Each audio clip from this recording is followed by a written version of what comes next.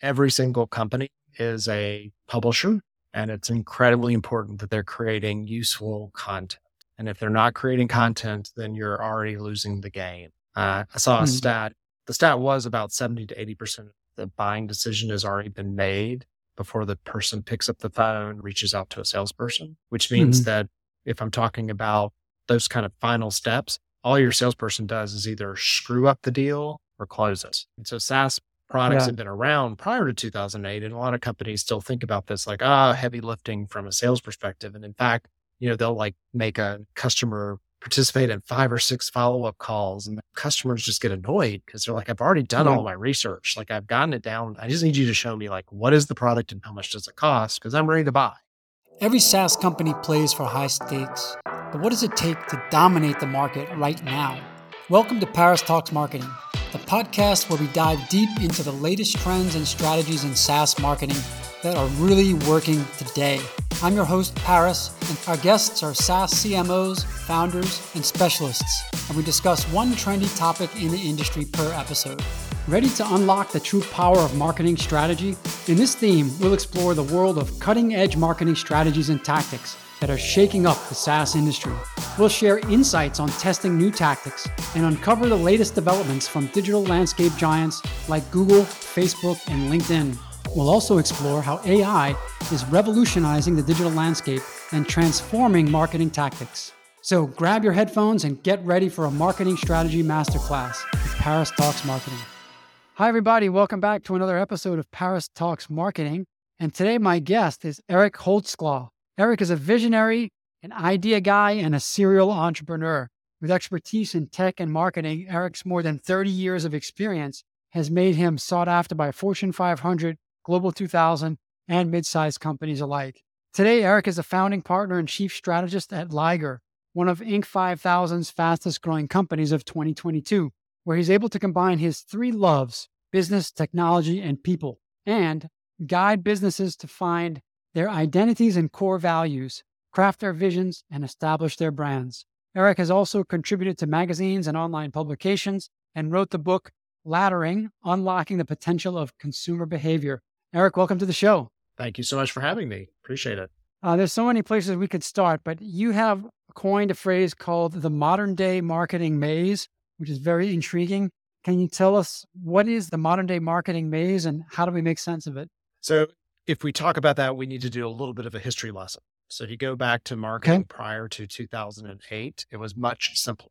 Marketing's job was to drive people to your doorstep and then to convert them through a very controlled path. So even on websites, we would want to drive someone to a homepage, find out what they were going to click on next, kind of take them through that path and optimize it.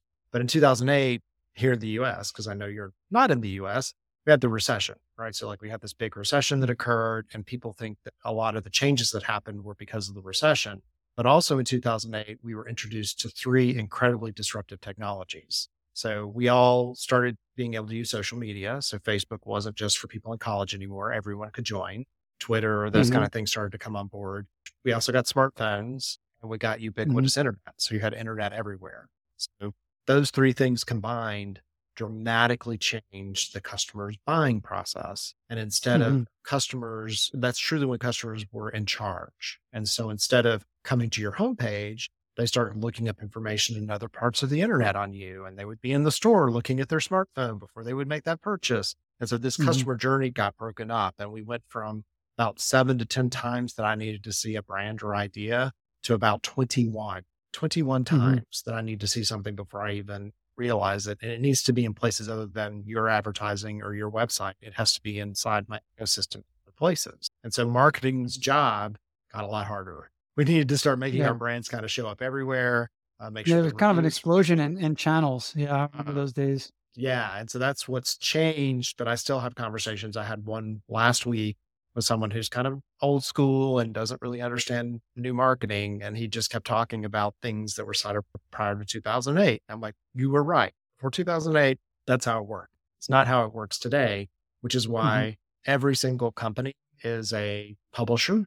And it's incredibly important that they're creating useful content. And if they're not creating content, then you're already losing the game. I saw a stat.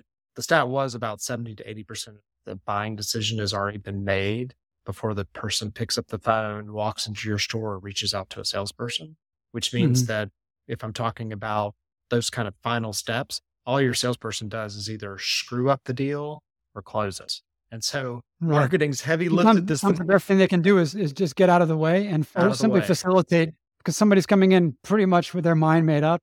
Yeah. And yeah, Yeah. you have to facilitate and don't lose it. And I know that your Don't audience shoot is, yourself in the yeah, primarily SaaS, right? So SaaS products yeah. have been around prior to 2008, and a lot of companies still think about this like, heavy lifting from a sales perspective. And in fact, they'll like make a customer participate in 5 or 6 follow-up calls, and the customers just get annoyed because they're like, I've already done Yeah. all my research. Like I've gotten it down. I just need you to show me like what is the product and how much does it cost? Because I'm ready to buy. Mhm. And so if you're Yeah. thinking of these kind of old school ways, then you're probably not seeing the conversion that you'd hope or expect. Yeah. Yeah. I think that there was the modern day marketing maze is kind of really a proclamation that the classic funnel, the linear funnel is dead. It's And dead. people don't move in a linear fashion. They have so much exposure to the potential touch points on through so many channels and even devices. So it's more about just you being everywhere, having a presence that's consistent and not Presence trying is to con move people.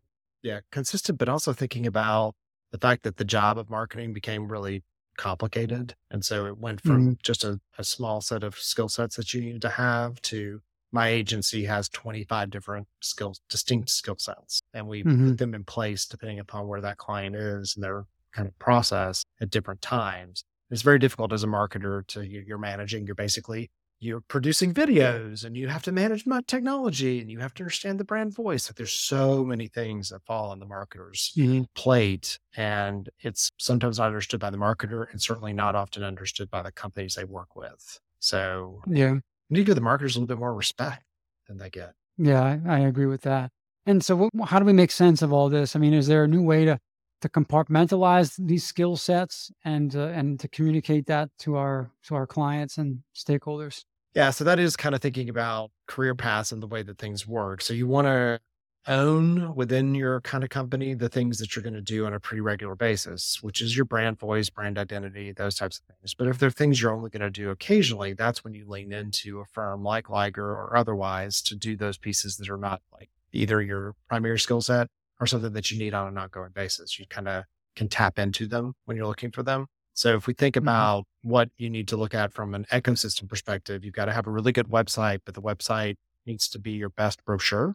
So whatever it is, our digital property, create content on that next ring. And you need to create enough content that you're interesting to Google and Bing and all the other search engines. Because the little secret is they're not there to drive traffic to your site. That's not what they're there to do. They're there to answer somebody's question. Because most of the time when Yeah. people go to search, they're searching for some kind of problem they're trying to solve. And then we think about social media and SEO on that outer ring. And so the further you get out from the ring, Mhm. the more you should be relying on experts in those categories because they are seeing patterns and things Mhm. happening within those rings across their portfolio where you may be working within a certain company and you only get to see a little part of it. So we're often in our portfolio, one of the things that our clients appreciate is that we are seeing trends and patterns happening across the portfolio and we can advise them on what they should be trying or not trying where they're living within their own little company. And they're like, we've done this thing for years. And it's like, yeah, that worked like a year ago, but it doesn't Mhm. anymore, right? This is not your finance department where we do a P&L and L and a balance sheet every month. Just, hey, there was a P&L process and that's always the same. Marketing is Yeah. constantly changing. Yeah. So let's pivot over to another popular pair of concepts, which is demand generation and lead generation. And most of our SaaS listeners out there are obsessed with one of those two things or both of those two things. So demand generation is usually measured in MQLs, marketing qualified leads, and lead gen is mostly measured in SQLs or sales qualified leads. But then these terms, demand gen and lead gen, are also used interchangeably, I think. So I don't think there's a clear understanding of the real distinction. But how do you see those two things? How are they different? So we use a word internally called BATCOM, BATCOM. And I wish it were a Liger term. So Liger is named after a movie, Napoleon Dynamite. So it's kind of this like funky little movie, but BATCOM sounds more like Batman. And I haven't been able to figure out a better way. And so Yeah. if you think about BATCOM, it's branding, awareness, traffic, conversion, optimization, and maintenance. So that's the path that you're taking somebody across. Everybody wants conversion. And in order to get conversion, you have to have traffic. And so if we think about lead gen primarily focuses on conversion and traffic. And then when we start to think about demand gen, we're thinking about awareness and brand. So there's a handoff a little bit, like if you're getting good awareness, you'll take people to traffic. But what is the tactic that you're putting in place and what its primary purpose? Because what I see companies do is they try to make one marketing tactic carry too much burden. Like we want this ad or this thing to like make people aware of us, understand what we do, drive traffic and convert. And that's not possible. Each one of the things across that path needs to have its own sort of thing. And when you get to really sophisticated marketing, you get into the O and the M, which is optimization and maintenance. Because regrettably, marketing can be kind of like a slot machine. So you put money in and you hope you're going to get something back. But the longer you do it, the more consistent you are, the more it becomes a vending machine. You put money in and you get something. So that's where the optimization and maintenance come in. So when we're talking with clients, we want to know, where are you in the journey? Are you relatively new to the market? People don't know who you are. We're going to do more branding and awareness activities and get demand gen. People starting to like look for you, understand you as a business, that type of thing. And then as you move across and we have done all the right things and we're getting a lot of organic traffic, we start to then introduce some paid and some other things that get us into traffic and conversion, with our ultimate goal of getting you to a good place of just optimization and maintenance. So we're carrying people from demand gen to lead gen, and we can use more paid tactics for lead gen, a little bit on the demand gen side, but you can't expect conversion off of a demand gen exercise or. Right.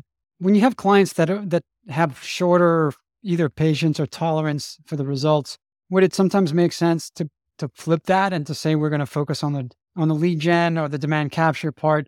Because, well, maybe we've got just about 3 months or 3 to 6 months to show some quick wins and to show something more tangible in terms of return on investment. And that's going to build the confidence and build the trust with that client. And then we'll move in reverse and we'll move up the funnel towards demand gen once we've gotten those quick wins and we have a little bit more breathing room and maybe a little bit more budget. Well, yeah. So I would argue that the budget isn't any less on either side. So if I'm doing lead gen type activities, I'm going to probably spend a lot of money on lead gen. Some heavy lifting, something that people may not know. They don't understand that I'm a solution. There may be a contender already in that market and I'm like spending against them.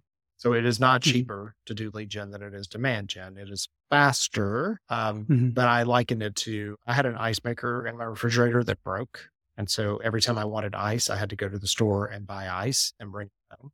That's just paying for lead gen. It would have been smarter for me to fix the ice maker, right? So like if we don't fix the ice maker, we're just going to continue to pay for ice. And the second we decide not to go to the store and pay for ice, we lose all. And so I see clients leaning too heavily often into lead gen to try to supplement the fact they didn't do their marketing soon enough. We as Liger work primarily with B2B companies. We do a lot of SaaS and we won't take an emergency client or someone who comes to me and says, hey, we're launching something in 30 days. I'm like, good luck, Godspeed, because we know that at the end of the day, it's very hard to heavy lift it. And it's also they're going to be frustrated. We may be potentially frustrated too. We will have clients who come to us who are spending a ton of money on the lead gen side. What we do is exactly what you talked about, is we start to introduce some things that are demand gen that can replace and make their marketing way more efficient. Because if they're done in concert, one feeds the other. You can't just do demand gen. You just can't do that and not lead gen, because you'll get to the end of your organic reach and then you're not getting really the conversion you expect. So it's nice to get to that point. But when you are doing what you're talking about, person who poorly planned, who waited till the last minute, and they're like, we just need to get leads in. It's also transactional versus relational. So I will give that caveat of like, we are a relational company. We work with clients that have complicated product that they're trying to sell, things like that. So you could have SaaS that's like a transactional. So it's really just solving a small problem. That can work better in the lead gen category, but it's typically short-lived, right? Like I tell people we don't sell soda pop or t-shirts because that's much easier to do. And you can just do lead gen, like, hey, I'll give you, 2 for 1 or whatever. If I need to educate you and it's going to be a dangerous decision, then we think about relational on what we're trying to accomplish so that you trust me and you're willing to do something that may get you fired. You decide to choose some new product to put into your company. If your boss doesn't like it, you may not get that next promotion. Like those dangerous decisions are the kind of categories we live in. Yeah. So let's talk about content now, because content can be developed for demand gen or lead gen. Certainly, I mean, you could have content that is geared towards conversion, direct response. You could also have content for educating people, providing utility, and creating brand awareness. Let's talk about the content that converts and how you differentiate if you've got a content team supporting demand gen efforts and lead gen efforts. How do they think about the types of content and particularly the content that will convert? So knowing that you need to put out all different types of content because you have different audience members coming in at different times. And what we talk about is looking at your company as a magazine and not a catalog.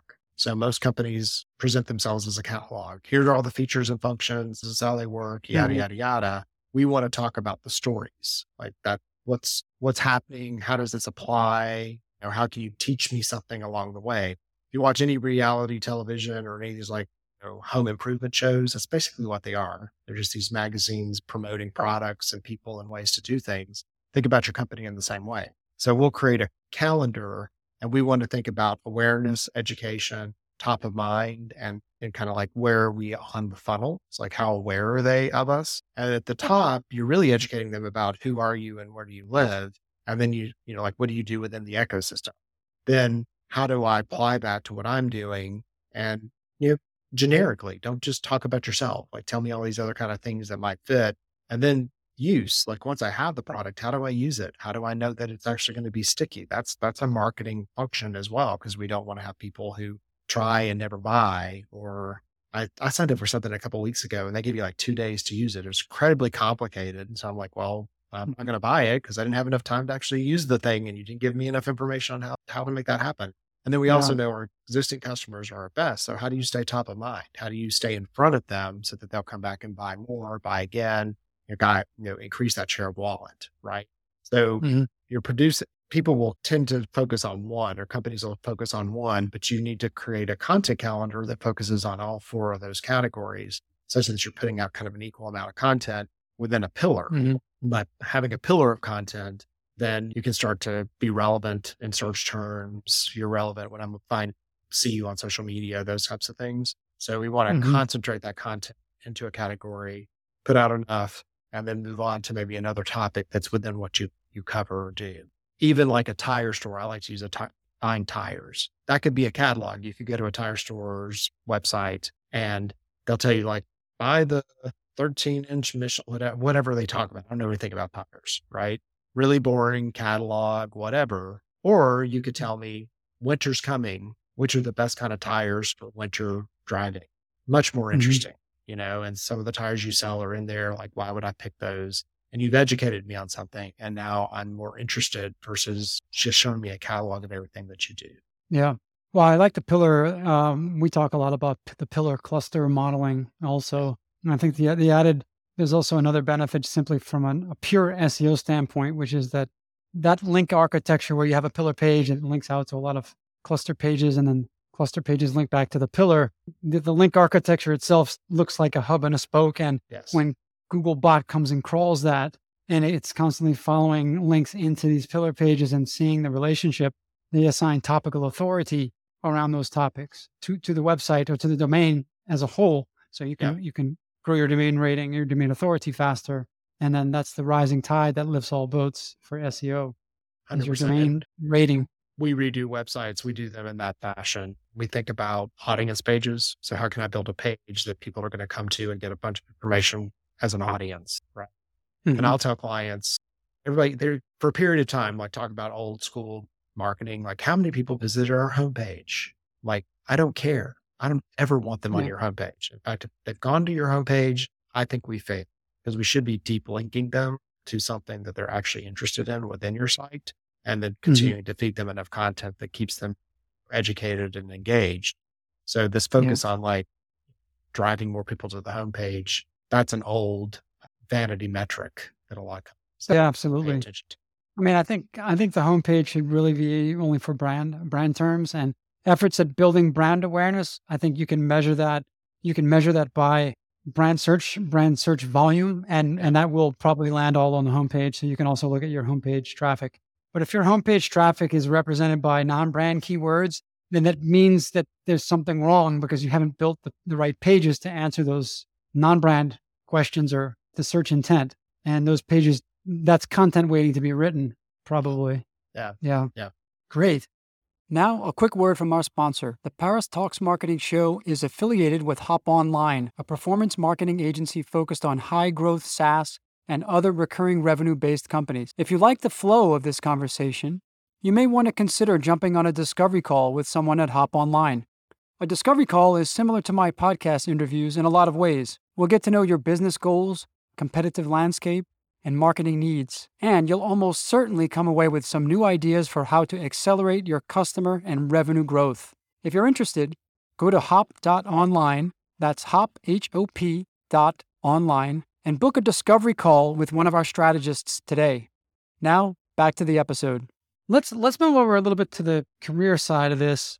And we've talked about the modern day marketing maze, and your agency's got 25 different skill sets. Yeah. So I imagine that hiring for those skill sets, first let me ask, are there 25 unique roles in the organization, or is it more that the skill sets are distinct within a smaller set of roles? Yeah, so we're set up in pods to service the different clients, but then we have pillars of like people who do what, and there's different kinds of content, things like that. So typically people have one superpower.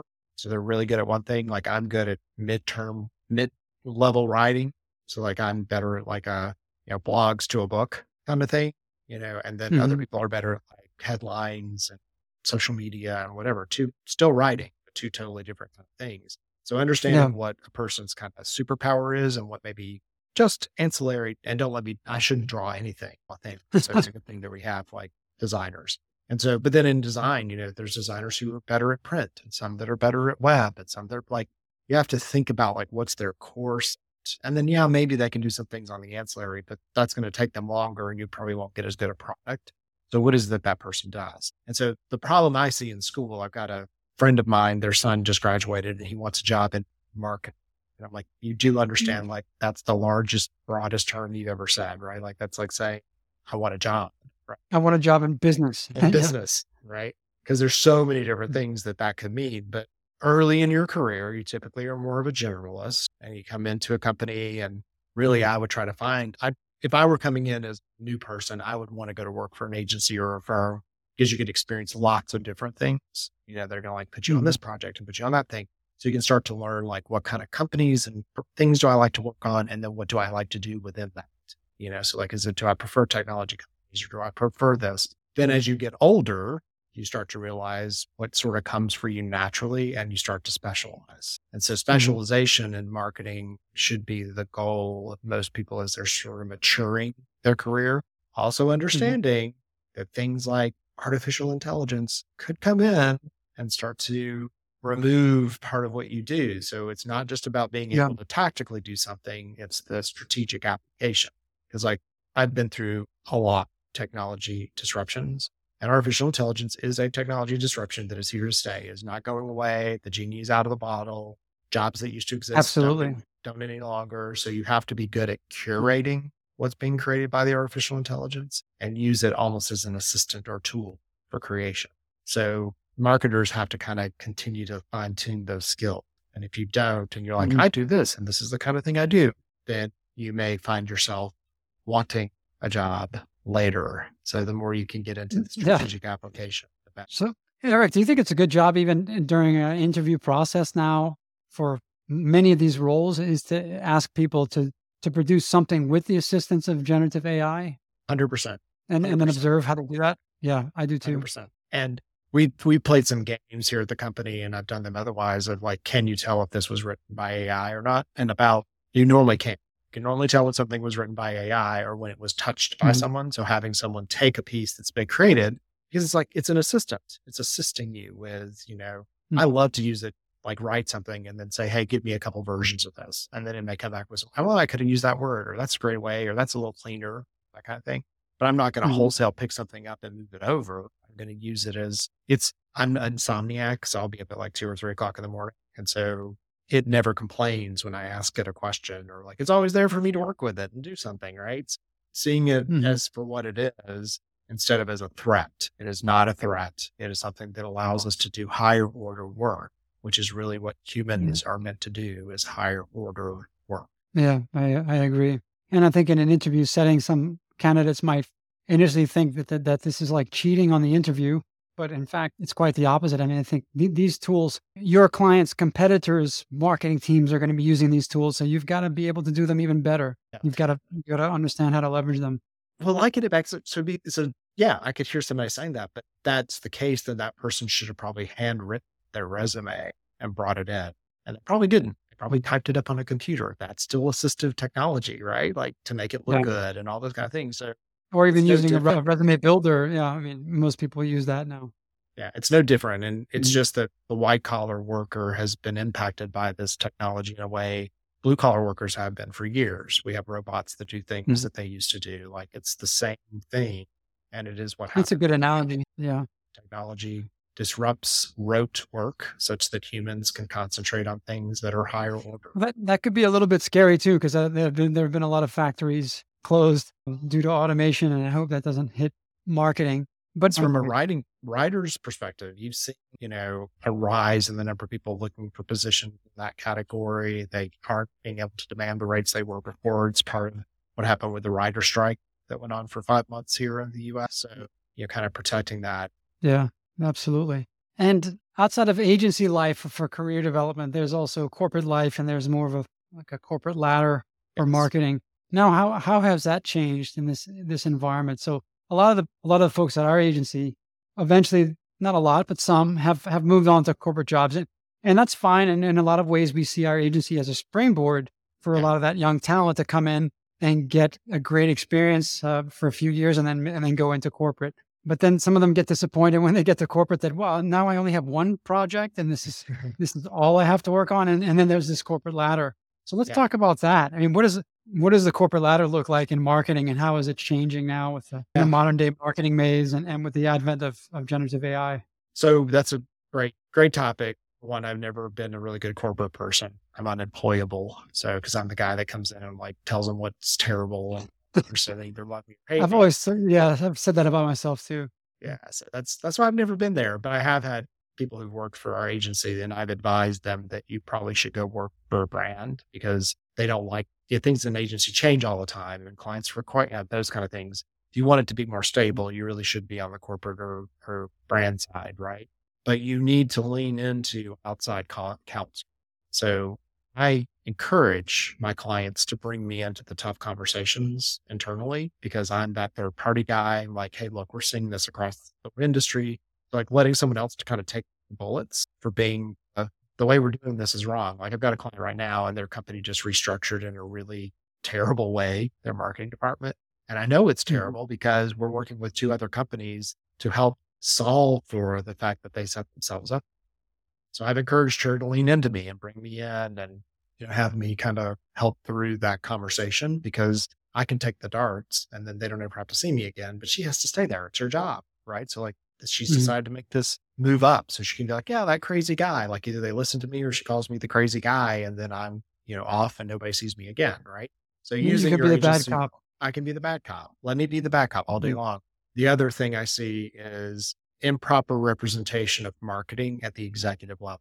So, and that happens a lot in SaaS companies. SaaS companies don't respect marketing and they don't have a CMO or a marketing leader sitting at the executive table. They may have someone who's kind of below and they're reporting into like the president or sales or something. And so their Mhm. voice is not properly heard. So if I were you, or if I were a person looking for corporate life, I would want to know that there was marketing representation at the executive level. And if there wasn't, I wouldn't want to work for that company because Mhm. marketing is always going to be considered a second class citizen in that company. It's not going to listen to the strategies that marketing puts forward. You have to have someone at the executive level who's drumming the beat of marketing because it's a different look and feel. And marketing is so impactful across the organization that if that voice is not at the executive level, then you're already at a loss.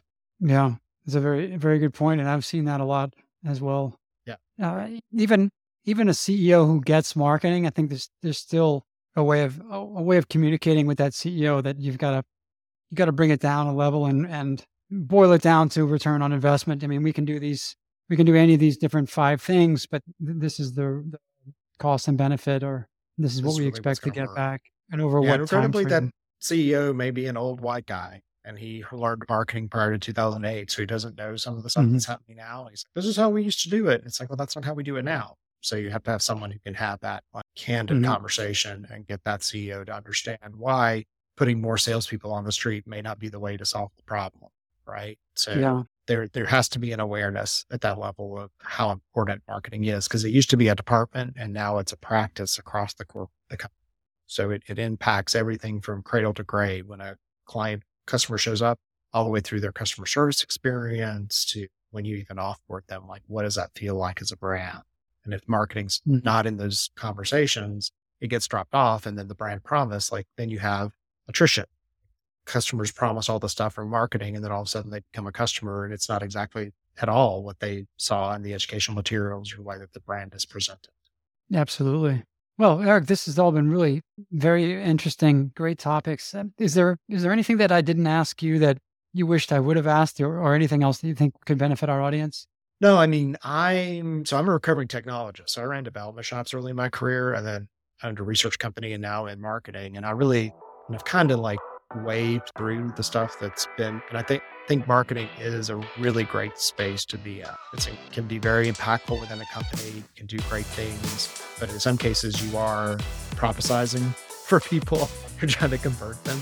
And so you have to Mhm. be comfortable with that, because it is a complicated part of the overall engine of a company. But I like that. I think that's fun. That means there's always a challenge, something new that needs to be solved.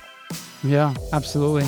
And now the hot thing is generative AI, and that's something else will come along probably in a few years. So it's very dynamic. Yeah, great. Well, thanks very much for being with me today, Eric. And I hope you have a great day, and looking forward to keeping in touch. Thanks so much for the invite. Another great episode in the books. Hope you enjoyed it.